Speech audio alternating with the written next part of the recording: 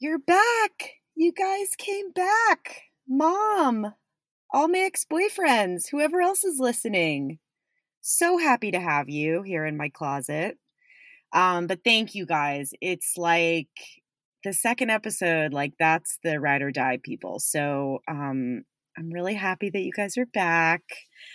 I'm happy and I'm also like totally depressed. I've like diagnosed myself with 15 different mental illnesses this week. Shit is getting real. Like the high of having the podcast is kind of faded and I can't give any more blowjobs. I can't do it. I can't watch any more Netflix. I have to actually feel my feelings and I'm just feeling the grief. I'm feeling like I'm sure all of us are, like, you know, the heaviness on the chest. And then I feel like I have corona every second. And then I feel like an asshole for like my cute fake anxiety symptoms when there's real people suffering. But it's all okay and it's not okay. And it really feels like the perfect time for our next guest. Okay. This guy is really like Zen Yoda Israeli old Jewish guy who, I don't know, he sounds really hot. And I'm not going to sexualize all our guests, but Amos really is such a babe. I mean, he's an Israeli therapist. Like, what the fuck else do you want? He can like defend your honor and break down your, you know, dysfunctional family structures.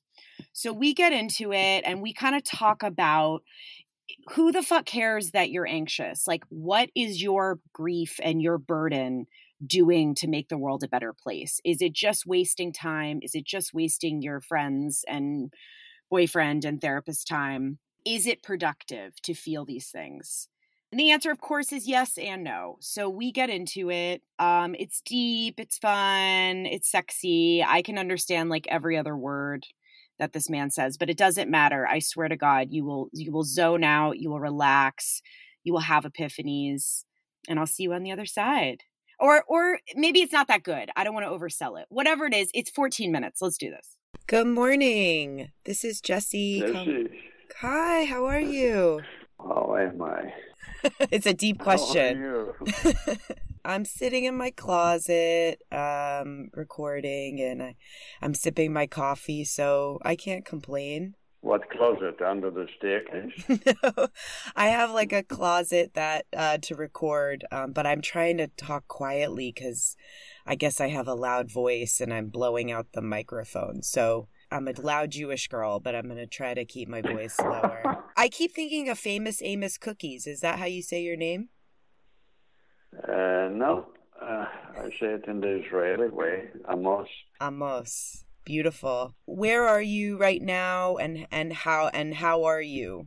Well, I don't know if Nomi told me that I'm a little bit deranged, so you have to bear with me. Right now I don't know where I am, and it's not because of senility, but it is because of changing world. But I'm in Athens, Georgia, in my workroom at home. No closet. And I'm very proud that I've been selected to talk to you as an elderly Jew. God knows why. I'm neither elderly, not a practicing Orthodox Jew, but God works in mysterious ways, so you probably have a reason. You're an Israeli, so you're like the thoroughbred of Jews. Being an Israeli leaves the door open to many identifiers. But yes, I'm an Israeli, I'm an immigrant, I'm an American, and I'm burdened. And are you alone right now? I live with my wife of 46 years, and the kids are all over the place. So have you ever been through anything like this in your life, similar to what's going on right now? The closest is a war. I have a couple of wars under my belt, having grown up in Israel. And the situation now reminds me of wars that we were involved with. I was involved in Israel. I think it's, for the time being, it's a normless state, meaning the rules of the game have changed rapidly. And just like in a war, where you cannot live by your normal norms. You have to make quick adjustments, how to adjust to live. So we cannot be together. We need to be together, affiliate, as you know, be it in the general society or in the small Jewish community. We want to be together, and we cannot. So we make do of the virtual togetherness, which is the best we can do right now. And you said you were burdened, and I totally identify. I think before we talked, I was sleeping, and I had a dream that I was just weeping, and I've been feeling that burden with a capital B. And how do you? I always get tripped up because I'm like, well, how is that helpful to be anxious and overwhelmed? And what are some of the ways that we can lift that burden? Or is that an important thing to feel as a human being? Interesting thoughts there. Is it important to feel? I believe it is important to feel. It is important to feel in many domains of life. In a crisis, if we can feel, then hopefully we can develop our empathy. Without empathy, without feeling, we're fucked. And we see it coming down on us right now. So to be burdened, I think it is good.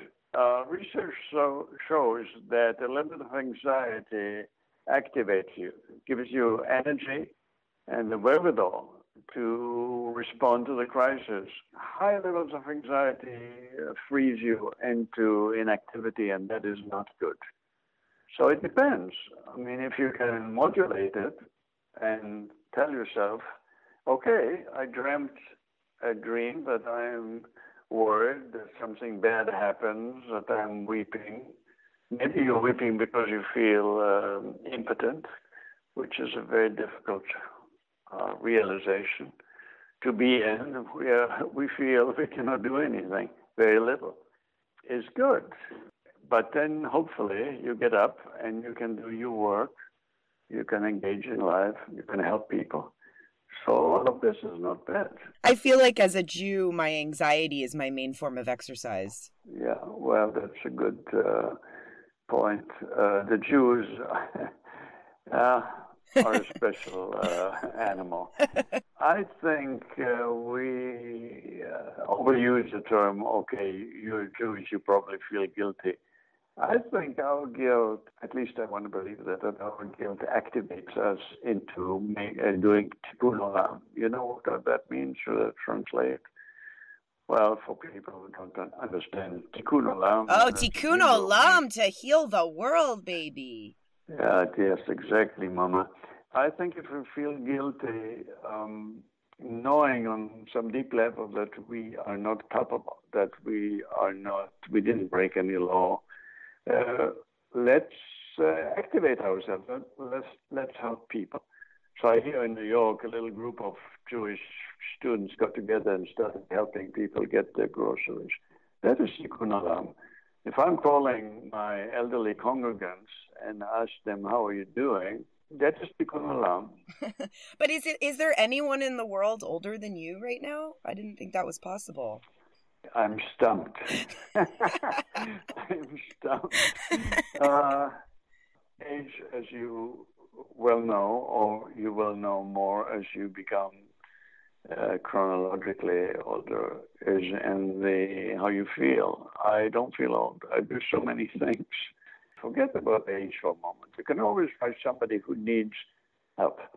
It can be physical help, it can be support, emotional support. I do that. Happen to be my profession. Back to the corona of it all.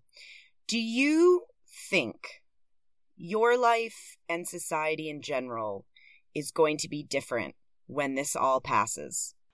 My life will not change a great deal. Right now I'm a bit anxious because I was identified as being vulnerable, etc., etc. The world has an opportunity, but I'm a little bit pessimistic. I think in the human species, which has something to do with the message of Darwinism, that the survival of the fittest is what counts. So I'm afraid that when all of this is over, we will not have succeeded in really understanding the message in the sentence, we are all in it together. We say in Judaism, Kol Yisrael chaverim ze lezeh, which means all of Israel are friends to one another. There's a message in here, not only to the Jews, to everyone. Go out, help other people. Help the old lady cross the street or get groceries.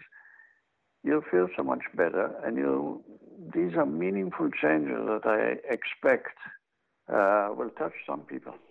How do you sustain a loving, wonderful relationship? Because I just started dating somebody right before all this. He's a goy, but he's great. And, how do you go the distance, especially if they're uncircumcised? Oh, boy.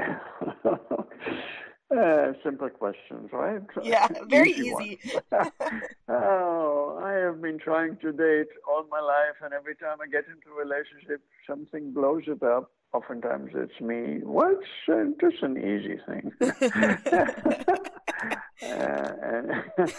Anyway, first of all, I say don't mix 17 issues to take one thing at a time. The other thing I'll say, don't get hung up on small details. A penis, circumcised or not, is not the end of the world. You can get used to it. It's about... No. Listen, I love it. Just for the listeners, I just want to be clear. I love it. Here's where the guilt comes in. It's like 6 million of us got murdered. I just went to Europe. There's no friggin' Jews in Poland. I was the only one. I feel like this fear, like my grandparents are mostly gone, and I'm like, the Jews are dwindling, and, I'm not going to have a Jewish baby, but I'm totally falling in love with this person, and I feel guilty about it. Honey, it's very difficult to deal with your guilt. That's your choice. You have not committed any crimes as far as I know. You're taking on your shoulders what some freaking Nazis did to the Jews. God works in mysterious ways. You are falling in love with somebody. I say, why?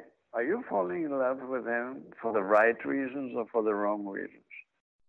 He's literally the nicest guy, sweetest, most amazing, loving, fell from heaven. I don't know what I did to deserve this person. You are you. You deserve. Everybody deserves a nice person. I know you just said it as a figure of speech, but I'm listening to you. You're a good person. He's a good person. You're falling in love. Don't burden it with irrelevant things. Do you have any regrets in your life? The area that is most important to me actually is, did I share myself enough with my kids? And I believe the answer is yes. Would I have wanted to do more of it? Maybe, but that means that I would like them still to be kids. In the broad view, I don't have regrets. We have small things. What would you tell your 35-year-old self? I wish I would have known as early as possible that you deserve it. And I'm not talking about the sense of entitlement. If you believe in your importance, in your value, humbly, that is good for you and it is good for your environment. If you're not sure of it, I wasn't sure of it, and I spared myself enjoyment. I kept myself away from wholeheartedly enjoying situations and enjoying things I did because I'm not sure I deserved it. On a deep level, I know our interview is not about psychology and it's not a therapy online, but the worst thing that you can do to yourself is to doubt your worth. So, Jessie, you have graduated. Believe it. So you get out of your closet, and I'm not talking about the recording one. Anyway, there's more to talk, but I don't know that you want it now in public. Oh my God, I don't know if I want you to be my therapist or my husband. Jeez, I'm crying. A little bit too old for that, but virtually. Well, listen, I can't thank you enough. This was such a beautiful conversation, and I really appreciate it. And you rock, man. You rock. Anyway, you have a good aura around you. Keep on doing well. Have a good life. Allow yourself to have a good life. And call me anytime you want. Okay. Thank you so much. Have a good day. Sure. Shalom. You too, Jessie. Ciao, baby. Shalom. Bye-bye. Holy shit. I mean, that was like super fucking deep, right? I just feel like it's duh. Of course you're worth it. Of course I'm worth it. Don't fucking waste a second of my life not enjoying pleasure and ice creams and orgasms and sunsets. Like, we've got to chase after pleasure, especially in these times of hell. I feel like my learned way is like, if things are shitty, I need to feel shitty too. If things are bad, I shouldn't eat lunch. I feel like as my brain is hopefully, I don't know, my brain might be getting smaller. I don't know what happens with aging, but as my reality expands and my consciousness expands, it's important to chase after pleasure and feel good fucking today. At least that's what I think he was saying. And if he wasn't saying that, I'm going to pretend to know Hebrew and say that he was saying, eat lots of chocolate, dance in your living room naked, any of those things that make you feel good. I feel like I sound like a deodorant commercial. Like, I feel like that's the really cheesy, like, consumer feminism. Like, dance in your underwear naked. But really, like, we have to fight for the good, because what the fuck else are we fighting? What are we actually fighting for? Yeah, don't fucking waste time. Stop listening to this podcast. Turn it off. Turn me off.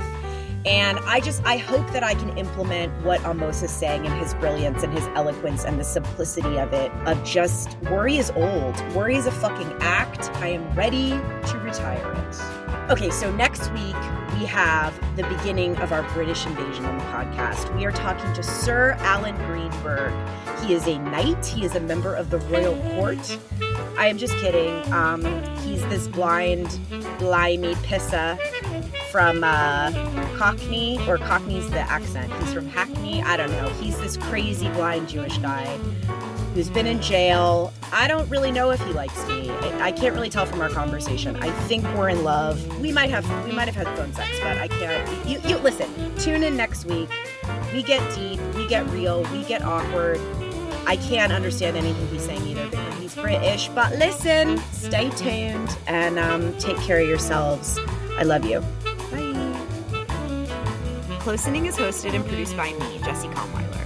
You can find me on Instagram at Jessie_Kahnweiler or email me at Jessie@JessieKahnweiler.com. Closening is a production of Reboot Studios. The show's executive producers are David Katznelson and Noam Jerome. Audio engineering by Jonathan London. To learn more about Reboot, you can visit www.rebooters.net.